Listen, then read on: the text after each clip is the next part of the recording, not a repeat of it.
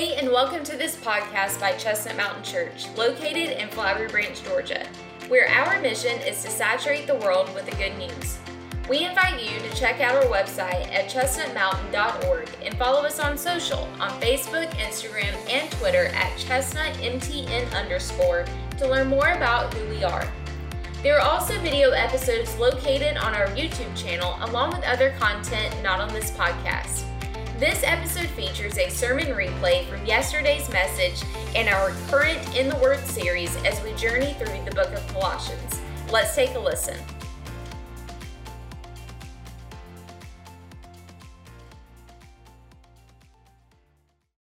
Colossians 4, verses 2 through 6. Today we're talking about prayer, and I'm shaking in my boots because prayer is a big topic. You're like, you're not wearing boots. That's right, I'm not wearing boots, but I'm still shaking. Prayer is a big topic. Prayer is important. Prayer, I believe, is the most underestimated spiritual discipline. We undervalue the power of prayer. And we wouldn't if we did a show of hands. I think we would all raise our hand and say, no, prayer is powerful. I pray often. I know the Bible tells me to pray. I know it's a big deal. I do believe in it. But if we really did an audit of how often and what the content of our prayers are, I think you would agree with me that it's an underutilized and underestimated spiritual discipline, because prayer is not about going to God to get things from God. Prayer is about union with God. So we're talking about in Christ, we have the opportunity to come into connection, direct contact with the King of the universe. And that's so big. And when I say it like that, you're like, yeah, I mean, what does that mean? You know? But it's a reality that we must press into. Because of what Jesus has done, we now can access God boldly and confidently in the holy place with Him, sprinkled by the blood of Jesus, coming not in our guilt anymore because of Jesus, and we can sit with holiness.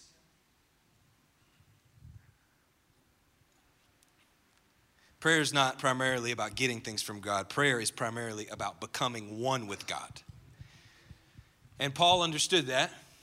And so in verses 2 through 6 of chapter 4, he does a few things that are really awesome. This is the short outline of Paul's teaching for us today. He first teaches us how to pray. And then he asks for prayer. And then he teaches how we're supposed to be when the prayer that he's asking for is answered. And I want you to go to this text with me before we go too much further. Colossians 4, I'll read these, starting in verse 2. And it'll be on the screen. And I hope you have your Bible. And if you have your phone, that's okay. But get off it if Twitter or Instagram come on a notification. You know what I'm saying? Colossians 4, Twitter. Nobody uses Twitter. Does anybody use Twitter? Raise your hand if you use Twitter. AJ, my man. Yeah, you alone, but not forsaken, you know what I'm saying? Okay. Colossians 4, verse 2. Continue steadfastly in prayer, being watchful in it with thanksgiving. At the same time, pray also for us, that God may open to us a door for the word, to declare the mystery of Christ, on account of which I am in prison. We're coming back to that. That I may make it clear which is how I ought to speak. Walk in wisdom towards outsiders, making the best use of the time. Let your speech always be gracious, seasoned with salt, so that you may know how you ought to answer each person. Paul says, continue steadfastly in prayer, being watchful and doing it with thanksgiving. And pray for us that doors of opportunity would be open for us to share the good news of Jesus Christ. And when we have those opportunities to share, walk in wisdom, make the best use of the time. Let your speech always be gracious, seasoned with salt, so that you may know how you ought to answer each person. What a beautiful, beautiful section of Scripture. Paul saw people as opportunities for God to intersect their life. And I wonder what we see when we see people. I've been challenged by this question. What do I see when I see people? And take a step further back from that just for a second and think about it in terms of your preparation for the day, or preparation for a trip, or preparation for something that you're about to do where there's going to be somebody there in your path. And some of you, when you start thinking about how you're going to see people and interact with them, it makes you anxious, right? Some of us are the ones in the party in the corner that are like, don't talk to me right now. Like, just get it over with. And some of you are like, you cartwheeling into the party, you know? It's me! No, okay. So, regardless of where you are, we interact with people all the time. And I wonder how we perceive that. I wonder how we prepare for that. Like when you're about to go on vacation, do you realize in all of your preparation for the activities you're going to do and the things you're going to see and the beach time you're going to spend looking at the waves and the restaurants, can I get an amen about the restaurant? Everybody knows where they're going to eat on vacation. You got it all laid out. When you're thinking about that, do you realize that you're also going to see people on the way there? And when you think about those people, what do you see? When I get up in the morning and I'm getting ready for work, takes less time now because I took my hair off, I would encourage that. And we're getting ready for work and I'm thinking about all the people that I'm gonna see. Maybe sometimes I'm not thinking about anybody that I'm gonna see. I'm just thinking about myself. Which one you think is better for a Christ follower to be preparing for? What do I think about? What am I thinking about? And if I do actually think about the people I'm going to see, how am I seeing them? Do I see it as an opportunity? Am I thinking about the people that don't know Jesus? Am I thinking about the people that are hurting? Am I thinking about the people that are far from Him? Is there anything more important? These are questions that are flooding me as I prepare to preach this message that I'm shaking in my boots about. Because the reality is, Paul is in prison for the very thing that he's asking us to pray for. More opportunities for him to do again. Because he sees people as the most important opportunity. If you don't know Jesus, it is eternally important to Paul that he would have an opportunity to tell you about Jesus. And I can't help but be challenged by the reality that if I'm in prison, I'm probably praying something different. Because I have control over my days for the most part. I can get up in the morning and think about the steps that I'm going to take, and I'm not shackled in prison. And I'm not praying those prayers most days. What does that say? What does it say about how important this is to me? Yeah, we're going to go there today. So Paul teaches us a little bit about prayer. Verse 2, verse 3 and 4, he asks us for prayer. Verse 5 and 6, he then teaches us how to act when that prayer is in faith going to be answered, because God cares about those doors. And I want you to be thinking about this prevailing question throughout the time today. And I'm going to say it probably 12 more times, so you won't miss it, but I'm going to tell it to you at the top too. What are the doors that you're asking God to open? What are those doors? Paul says, pray for open doors that we may share the good news of Jesus that has changed our lives. What are the doors that we're praying? So Paul teaches us how to pray. He gives us a little snapshot about how to pray, specifically for doors to be opened for gospel conversations. And prayer, we know, is very important. So this lesson for us today is very important. Jesus himself, the Son of God, prayed. Like that's it. That's pretty much all I need to say today. It should be all I need to say to challenge us to go out of the doors and pray.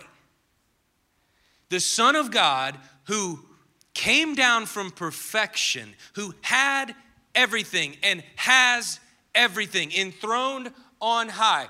When he came down into bodily form, he prayed, and he prayed all the time. Look at Hebrews 5, verse 7, just really quick. In the days of his flesh, Jesus offered up prayers and supplication with loud cries and tears. Jesus prayed with loud cries and tears. He prayed all the time, and he prayed with great anguish. We see him in the Garden of Gethsemane. You remember the scene where he's sweating blood because he's in agony for what's coming, and he's praying so hard that it's producing this blood out of his pores.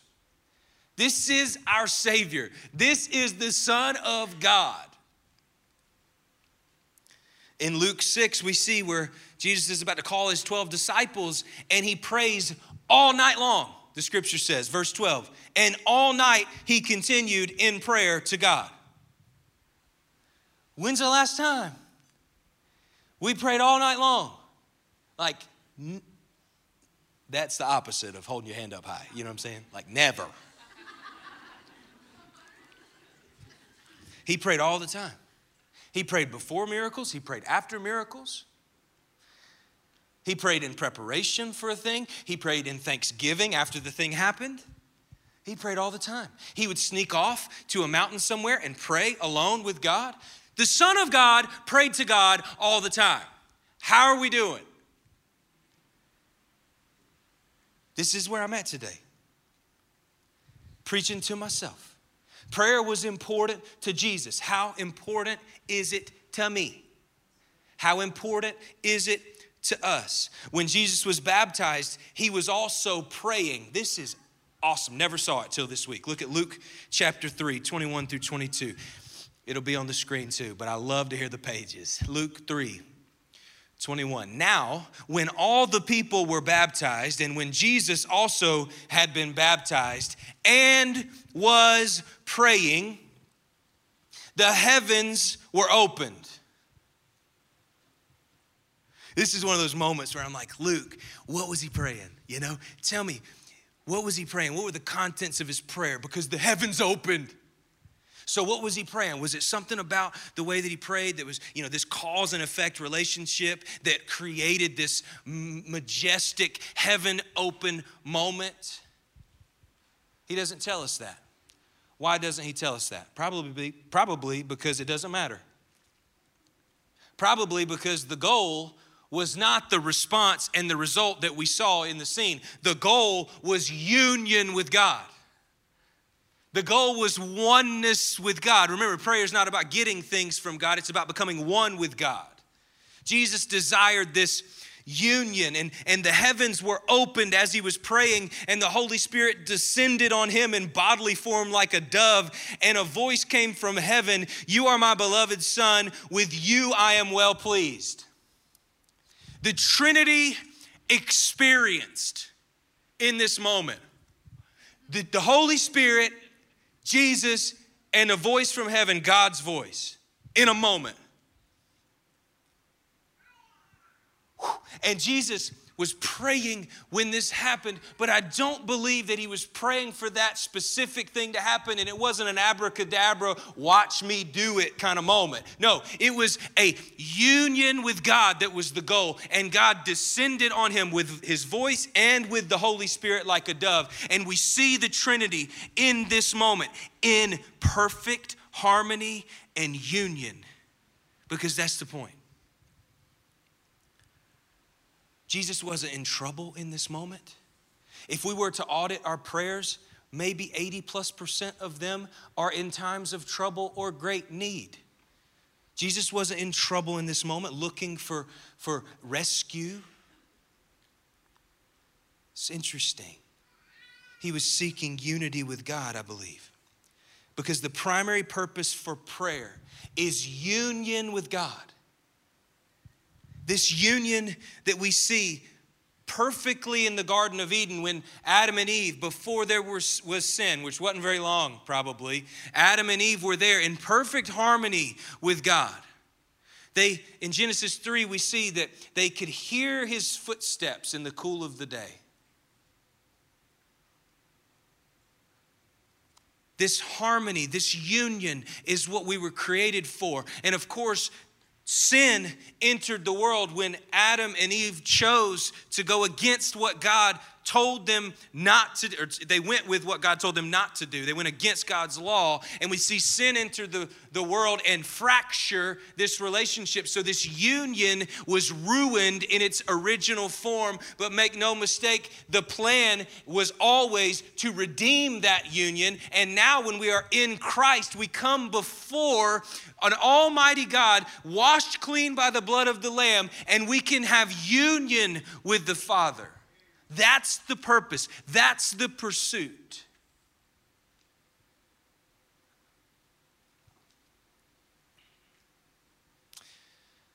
Separation from God is our greatest problem.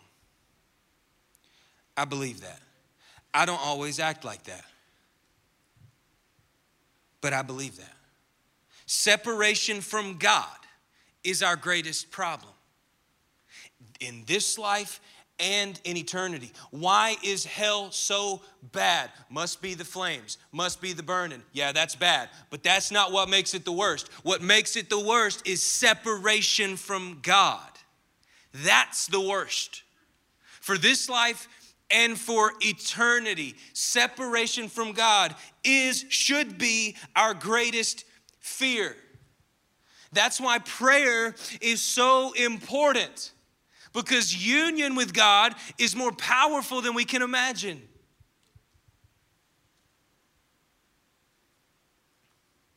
In John chapter 17, we call this the high priestly prayer, where Jesus was praying for this same union. I want you to see this. In verse 11, he was praying for his disciples first. And he said in verse 11 of John 17, "Holy Father, keep them in your name, which you have given me, that they may be one, even as we are one." That they may be one in union, even as we. Jesus is praying this to God, even as we are one. And then in verse 20 through 23, he kind of turns the corner. He's praying for every believer now. And he says, I do not ask for these only, not just the disciples, not just these that are close to me right now, but also for those who will believe in me through their word. All believers, that they may all be one. Just as you, Father, are in me and I in you, that they also may be in us, so that the world may believe that you have sent me. The glory, verse 22, that you have given me, I have given to them, so that they may be one, even as we are one. I in them and you in me, that they may become perfectly one, so that the world may know that you sent me and loved them, even as you loved me. Jesus is not a broken record. He is repetitive on purpose, because this is important, that we may be one. Can you imagine? This union is the goal. This union is the purpose. But when this union is not our goal and not our purpose, that's where we go really sideways, and we think prayer is about receiving something that we think we need. If he gives you something that you need, which he will because he's a good father, it will be as a result of union with him. The purpose of prayer is union with the Father. And we grow in this union. And yes, he takes care of his children. Takes care of the sparrows. How much more does he take care of his children? I'm all in. we pray for him to take care of our needs. Don't stop praying for that. But the goal must first be union with him, just as it was for Jesus, that we may be one.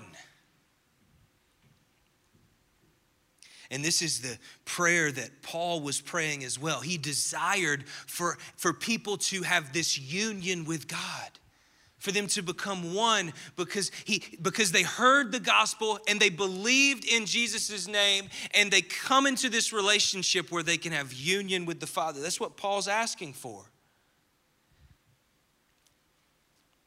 And he starts this passage off. Let's go back to verse 2. Continue steadfastly in prayer, being watchful in it with thanksgiving.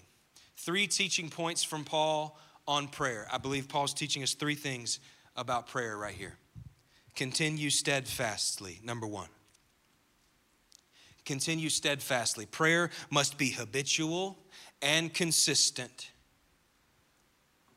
Should you pray in emergency? Yes, but not only in emergency. Should you pray when tragedy comes? Yes, but not only in tragedy. Should you pray when you need something really big? You need something to come through that you don't have control over? Absolutely, but not only in those moments, because prayer is primarily about becoming one with God. Paul says, continue steadfastly in prayer. And he's exhorting us to make it a daily part of our lives. Not just when we absolutely need something, but to live this lifestyle of communion with the Father. He says, continue steadfastly. Number 2, he says, be watchful. Be watchful in it. In prayer. Literally, this translates to stay awake. Stay awake. Be energetic about it. Be passionate about it. And remember, the context of this, he's teaching us how to pray, but more specifically, he's teaching us how to pray for people, for doors to be open, for people to hear the gospel. And he's saying, when you do this, continue steadfastly in it and be watchful. Stay awake. Keep your mind awake and show the proper attention that it deserves. If it's truly this important, you won't fall asleep while you're doing it. And I got convicted about this because I was like, wow, does that mean I can't pray while I'm about to go to sleep at night? Because I really sometimes I can't go to sleep and I just pray till I fall asleep. And I think that's a great grace. I think that's a great gift from God. That's absolutely not the problem. The problem is if I go the whole day without communing with the Father and I get to 10:30, let's be honest, 12:30, and I'm praying and I knock out after 25 seconds and I expect that to cross off a box for the day. What is prayer? Be watchful, stay awake. The energy we give to a thing reflects how much we believe in that thing. Be devoted, Paul says. Be vigilant. Don't be casual about conversing with the King of the universe. Continue steadfastly, be watchful, and pray with thanksgiving. That was the third one he said, with thanksgiving. This means what it means. Be thankful, but more specifically, this word originally means thankfulness for the grace of God. So remember, we're talking about praying for opportunities for God to open up doors for evangelism, for the gospel to be presented. And Paul says, do it often, steadfastly, continually, and be watchful in it, stay awake, and be thankful. Show your gratitude for the grace of God. Remind yourself of all you have to be thankful for. I'm telling you, this has got to be daily. Because I'm so easy. I feel like my own kid is inside of me controlling me sometimes, you know? Like I need me to be outside of my body to say, Jared, remember what you've been saved from. And remember what you've been saved for. This gospel truth of old shall not kneel, shall not faint. Why are you looking for a new show on Netflix? Real. Remember and be thankful for the grace of God. But we're not thankful if we don't steep ourselves in the truth of it and the power of it. True transformation has occurred. Oh, what a miracle. I love that song because you don't typically sing, oh, what a miracle about salvation, but it's the greatest miracle, as Brandon said. Continue steadfastly in prayer. Be watchful in it and do it with thanksgiving. He teaches us how to pray for these doors to be open. And then in verse 3, Paul teaches us, he asks us for prayer now in verse 3 and 4. Colossians 4 verse 3. At the same time, pray also for us that God may open to us a door for the word to declare the mystery of Christ, on account of which I am in prison, that I may make it clear which is how I ought to speak. A door for the word. A door to be opened so that I can boldly proclaim what got me here in the first place. Paul's asked for these doors to be open before. He's asked for prayer for similar things before. We see in Ephesians 6, 19 and 20, pray also for me that words may be given to me in opening my mouth boldly to proclaim the mystery of the gospel, for which I am an ambassador in chains, that I may declare it boldly as I ought to speak. Sounds similar. Same mindset. Give me opportunities, and when I have them, give me words and give me boldness is the prayer. Acts 14:27, and when they, Paul and Barnabas, arrived and gathered the church together, they declared all that God had done with them and how he had opened a door of faith to the Gentiles. Open the door of faith. Praying for doors of opportunity to be opened. This was Paul's heart. This is Paul's passion. What doors are you asking God to open? And do you find it interesting that Paul is in prison praying for these doors to be opened? That he is chained, very much limited with what he can do. The door is very much locked. He's most likely uncomfortable. He's most likely hungry. He's most likely, if it was me, I'd be losing my mind. When am I going to get out of here? I can't see light at the end of the tunnel. And I want to draw your attention to the reality that Paul is praying for doors to be opened. And Paul is praying for prison doors to be opened. But Paul's not praying for physical prison doors to be opened, even though I think that's a relevant prayer. Paul's praying for spiritual prison doors to be open. And he cares deeply about this because he knows that there are people all around that have the prison doors of their hearts locked by sin. And they need those doors to be opened by the gospel and the grace and mercy of Jesus Christ to flood into their story and completely reroute where they're going. Paul cares more about those prison doors than his own physical ones that are holding him down. Like, is that at the top of your priority when you're chained? Thinking about other people's spiritual condition? But then when you think about it, and I think about it for myself, I'm like, why not? Why not?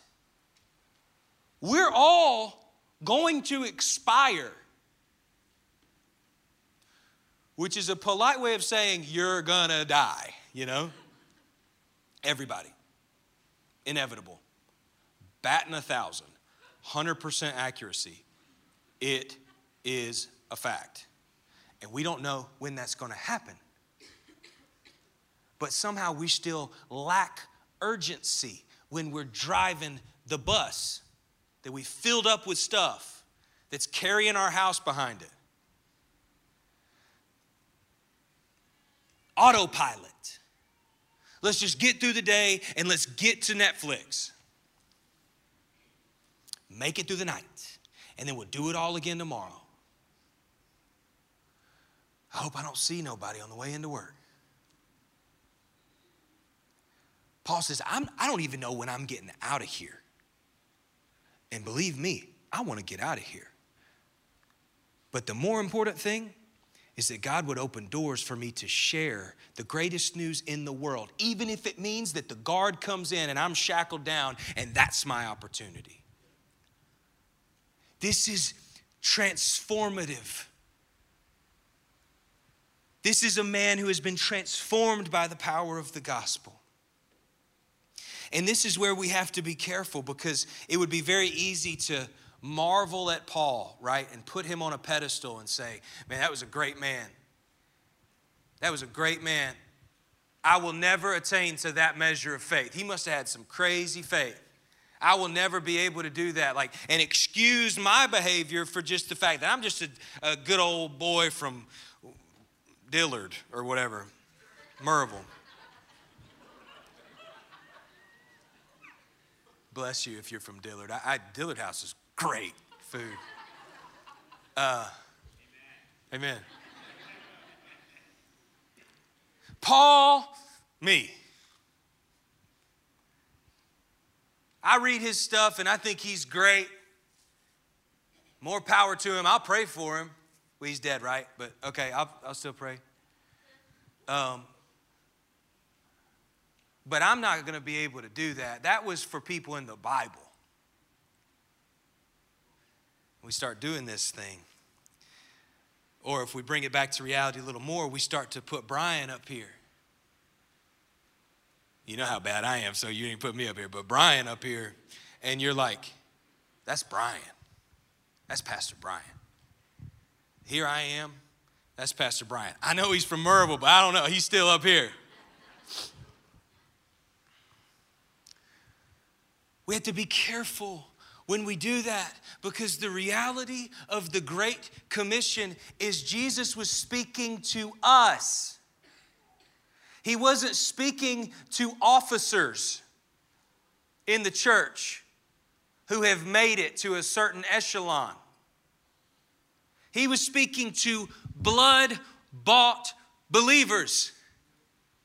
And so when he said in Matthew 28, go therefore and make disciples of all nations, baptizing them in the name of the Father and the Son and the Holy Spirit, teaching them to observe all that I have commanded you, and behold, I am with you always to the end of the age. He's talking to us. Teach. I don't teach. I'm not gifted for that. Teach. Open your mouth. Look for opportunities to show the hope that has transformed your life.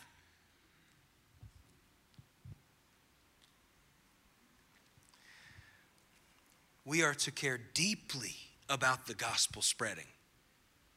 We are to care deeply. And it's challenging to me that most days that is not my first thought or my ninth thought. Something's wrong. Something is wrong with the Christian who gets up and doesn't care deeply about the gospel spreading. And I'm not condemning anyone. Don't hear me casting condemnation. Hear me cast a warning. There's something wrong if the church doesn't care about the gospel spreading. And I don't mean just generally. I mean individually, personally. There's something wrong if you aren't being sanctified in this passion. If this passion is not growing in the individual believer, something's wrong.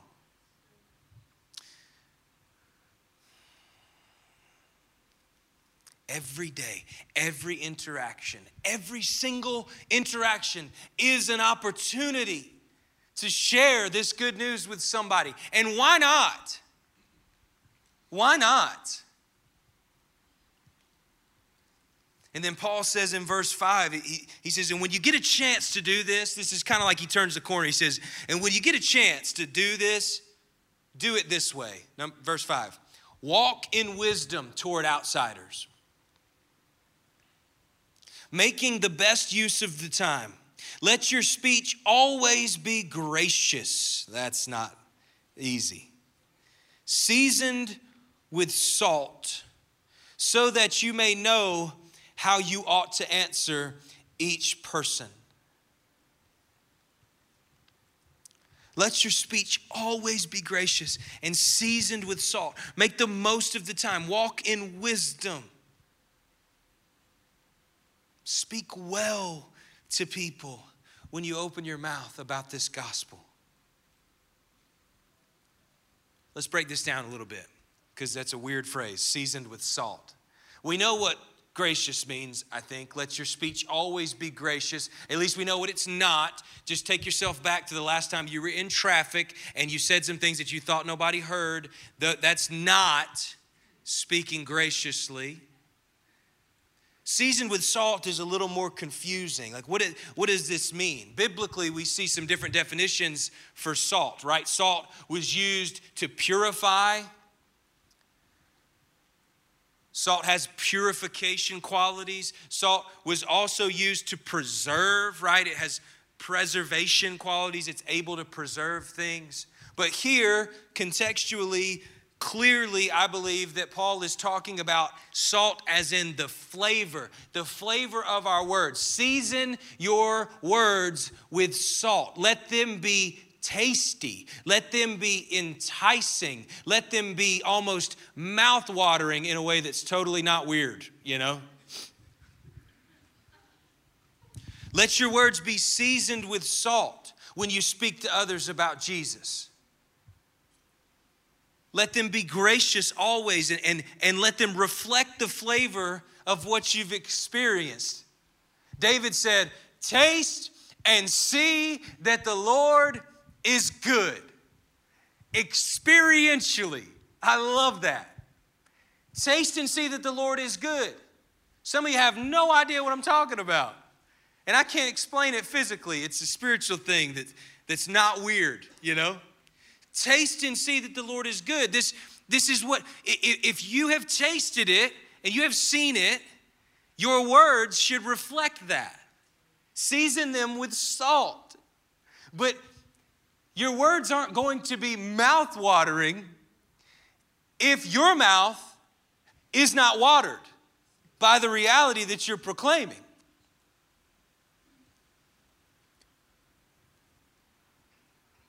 And it's not dependent on how great your words are. Do not get it twisted. But if it truly has changed our lives, why aren't we proving it with the way that we speak about it?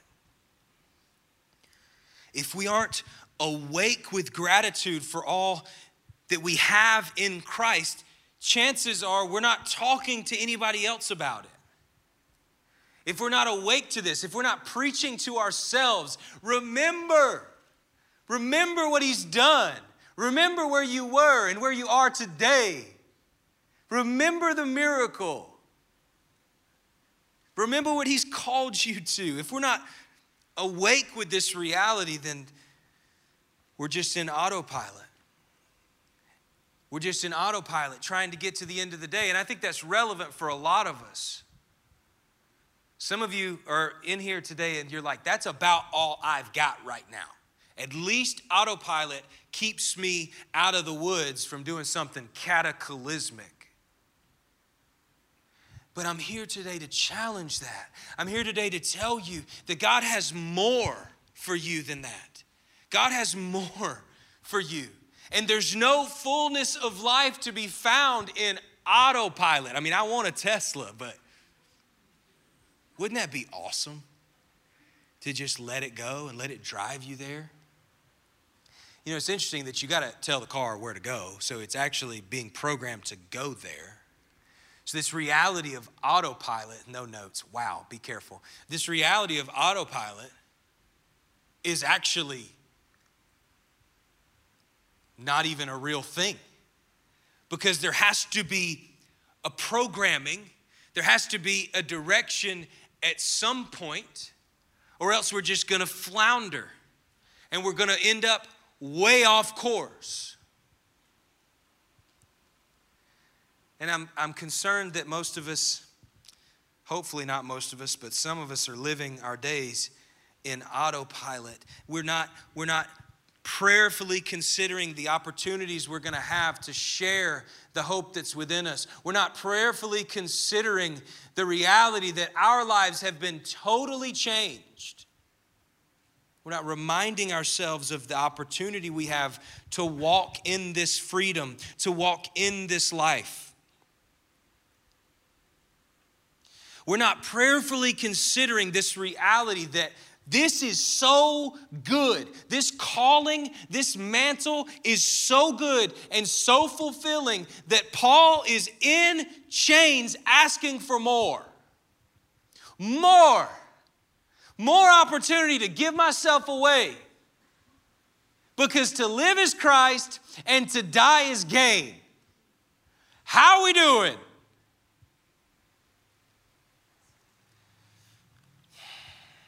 Paul asked for prayer, that God would open doors for them to be able to share the good news of Jesus. And I believe that should be our prayer as well.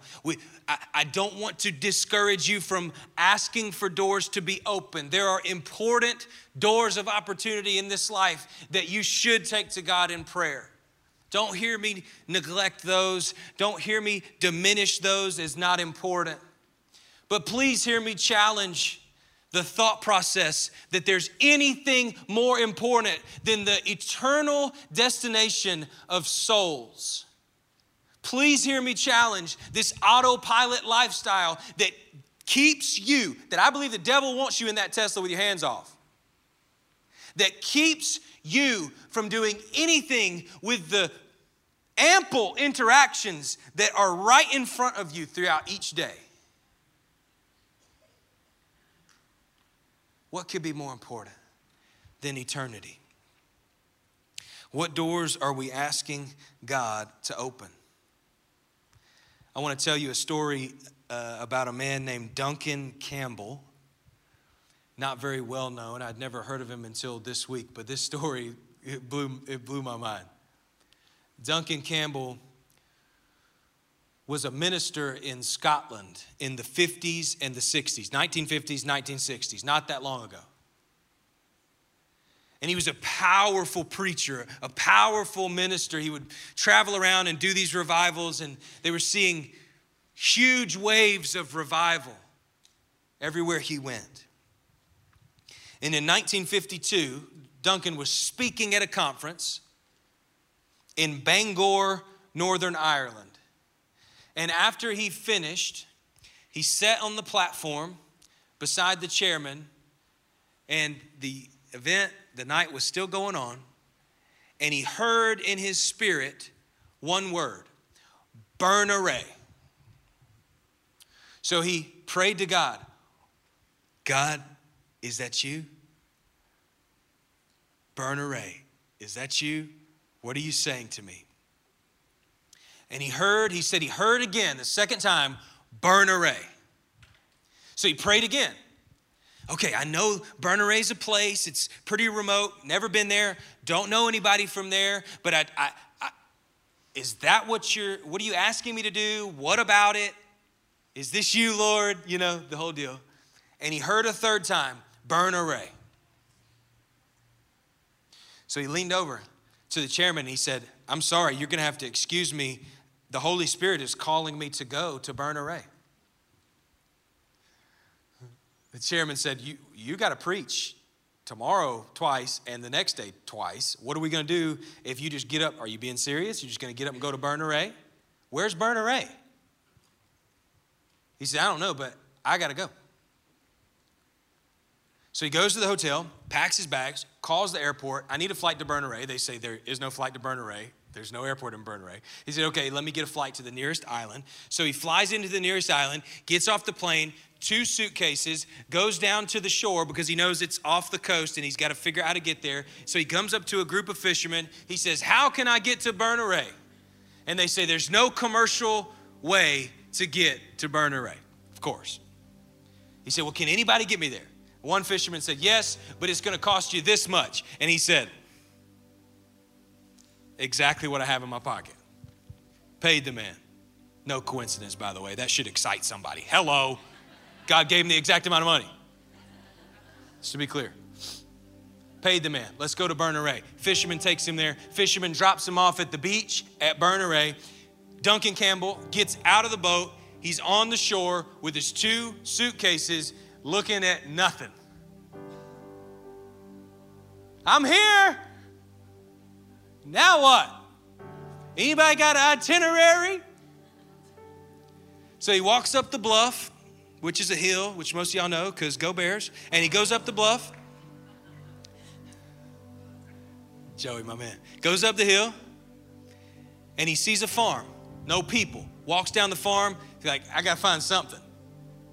Finds a farmer. He says, where's your pastor? The farmer says, we don't have a pastor. Kind of a long story. We just lost him. He said, well, do you have any elders? He said, I think there's one elder and I think I know where to find him. But why? Duncan said, I don't know. Just go find him. So the farmer goes across wherever to find the elder. Duncan's sitting on his suitcases on the beach, just waiting, enjoying probably the rain because he's in Scotland, right? Ireland. He's in Ireland. Berneray. And he's sitting there waiting on the elder to come back, and the farmer comes over the hill and he's kind of confused, but he's excited and this is weird. And he says, okay, you want to go? I can take you to the elder. They're preparing for the first service of the church tonight at 9 p.m. Duncan Campbell's like, all right, let's go. What he didn't know is the elder had been praying for days and nights for God to send someone to Berneray to rescue their church who was in need of a pastor. And what else he didn't know is that the elder was given his specific name, and he said he saw Duncan Campbell in his prayers, and he said, I'm praying for Duncan Campbell to come to Berneray.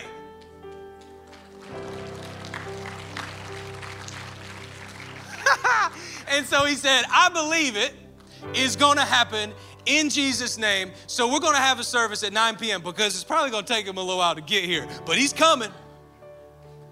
And when he gets here, we'll be ready to worship God together and hear a word from the Lord from our new pastor.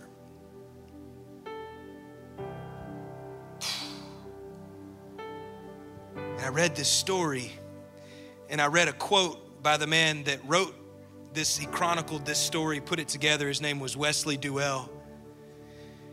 And he said this quote that just absolutely rocked me to the core. When God has people who prevail in prayer and people who know how to recognize the voice of the Spirit and obey without question, there is no limit to what God can do. And I can't find any colorful adjectives in that quote talking about the people that God needs. Man, we're waiting. So we spend so much time waiting for us to have some adjectives or some titles before our name, before we go out, before we prevail in prayer. I don't know if I know what to say. No, he needs people. He needs people. He needs believers. He needs some faith. He needs people to say, I don't know what that means, but I know that I heard you say it, and I'm willing to obey whatever you say. And we're going to take some steps without me knowing what in the world is next. But I believe it. I trust and I obey that you are in control, that you know all, and I believe that what's transformed me can transform the next person as well. Like the man at Berneray.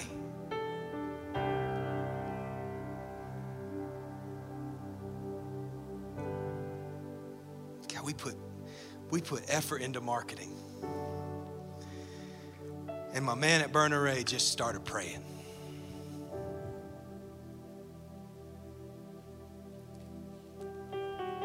And we're going to still market.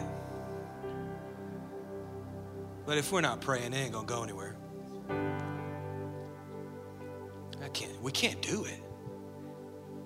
We don't have what it takes. There's not an adjective list long enough to describe the person that we can be to conjure up a response from the inside. This is a spiritual reality that only the Almighty God can do. Are we praying for that? What are the doors that we're asking for Him to open? What have we prioritized in our prayer life? So we're going to spend some time praying today. We're going to sing another song. And we're going to open up this altar for all who want to come and pray. And I want to be clear that this altar is not the only place to pray. But I also want to be clear that we are a praying people. And if we stop being a praying people, we will stop seeing God move. I believe that.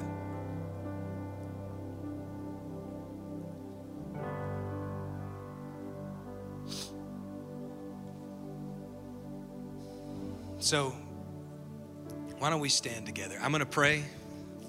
And as I pray, before we sing another song, feel free to move. Feel free to come down here and ask God to give you a burning desire and passion, the way that He had given Paul this passion for people that needed to hear Him. And if you're in this room today and you've never trusted in Jesus for the forgiveness of your sins, this is your chance to come and grab a hold of His robe in faith and repentance, surrendering to Him. This is the most important step of your life, to step out in faith into His arms. And wouldn't it be cool if somebody was saved today and walked out of the doors and told somebody about it at Kurt's and somebody was saved at Kurt's? That's kingdom growth. We can be great inside these walls. We can have the best program, which we don't, inside these walls. And it can look alive, but it can be just as dead on the inside. Growth is not about numbers. Growth is about transformation. And it's not on one person to do it. It's on each of us to take up this mantle and this challenge, to pray for open doors that we will walk through. Well, let me start praying for open doors for Brian to share his faith. You know, that's what most of us want to do.